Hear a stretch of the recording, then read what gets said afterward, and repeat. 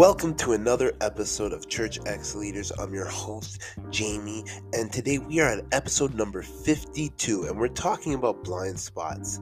As leaders in church, we all get blind spots. There are some times where we, as leaders, struggle with on a consistent basis. And one of the greatest challenges that we face in leadership or being a leader is your character flaws and a lot of the blind spots so that you can be better, live better, and do better.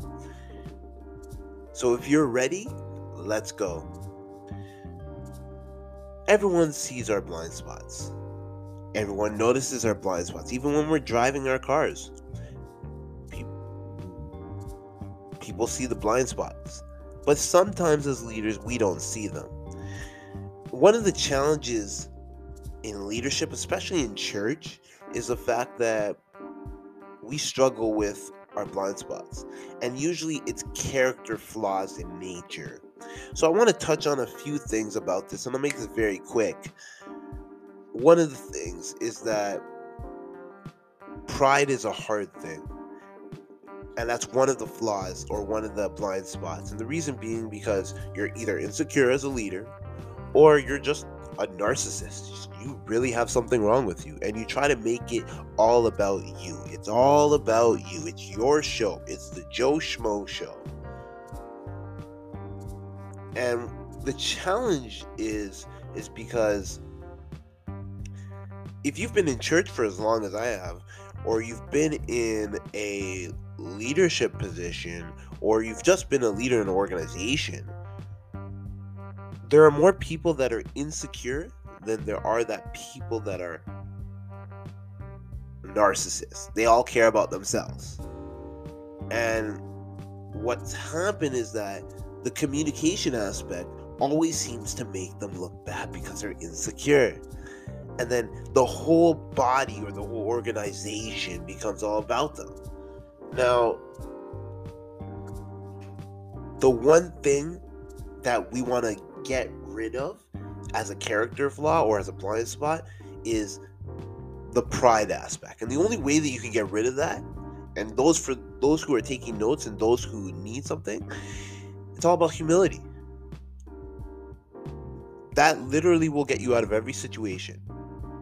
Sometimes you just have to think of yourself as being lower and the mission or the goal being a lot higher than what it is. The second thing is, this one is a challenging one. Even when I was going through this and I thought about it, it's you always want more. It's like more. You always want more, and it's always nagging. You want more growth, more success, more people, more young people, better results, better execution. And I'm not saying growth is a bad thing. It's pretty much amazing, but growth it's twofold. It's a byproduct of the results. And I'll be honest, I struggle with this. Now, if we say, and we hear this all the time, we want to reach more people, but we want to reach more people effectively, but if you're not asking why, it could be a problem. Because if you want to reach more people, do you want to feel good so that you can preach every week to hundreds of thousands of people, or do you just want to keep up with the Joneses?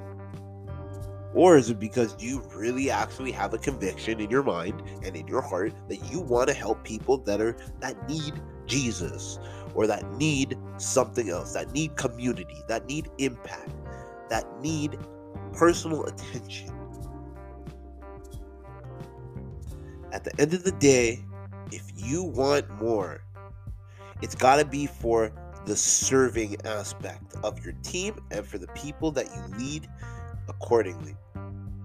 Now, those are two general character blind spots that we deal with at church. And again, I hope that this was impactful. I hope that this can help you, whether you're a young person, a young 20-something who's a pastor, a leader of an organization, or just a regular worker. This blog is not just about people that go to church, but these are life principles that you can find in every single day. So I hope that this encourages you from another young person to another young person. So I hope you enjoyed this. I encourage you to subscribe and follow us for more information, and I'll see you guys on the next one.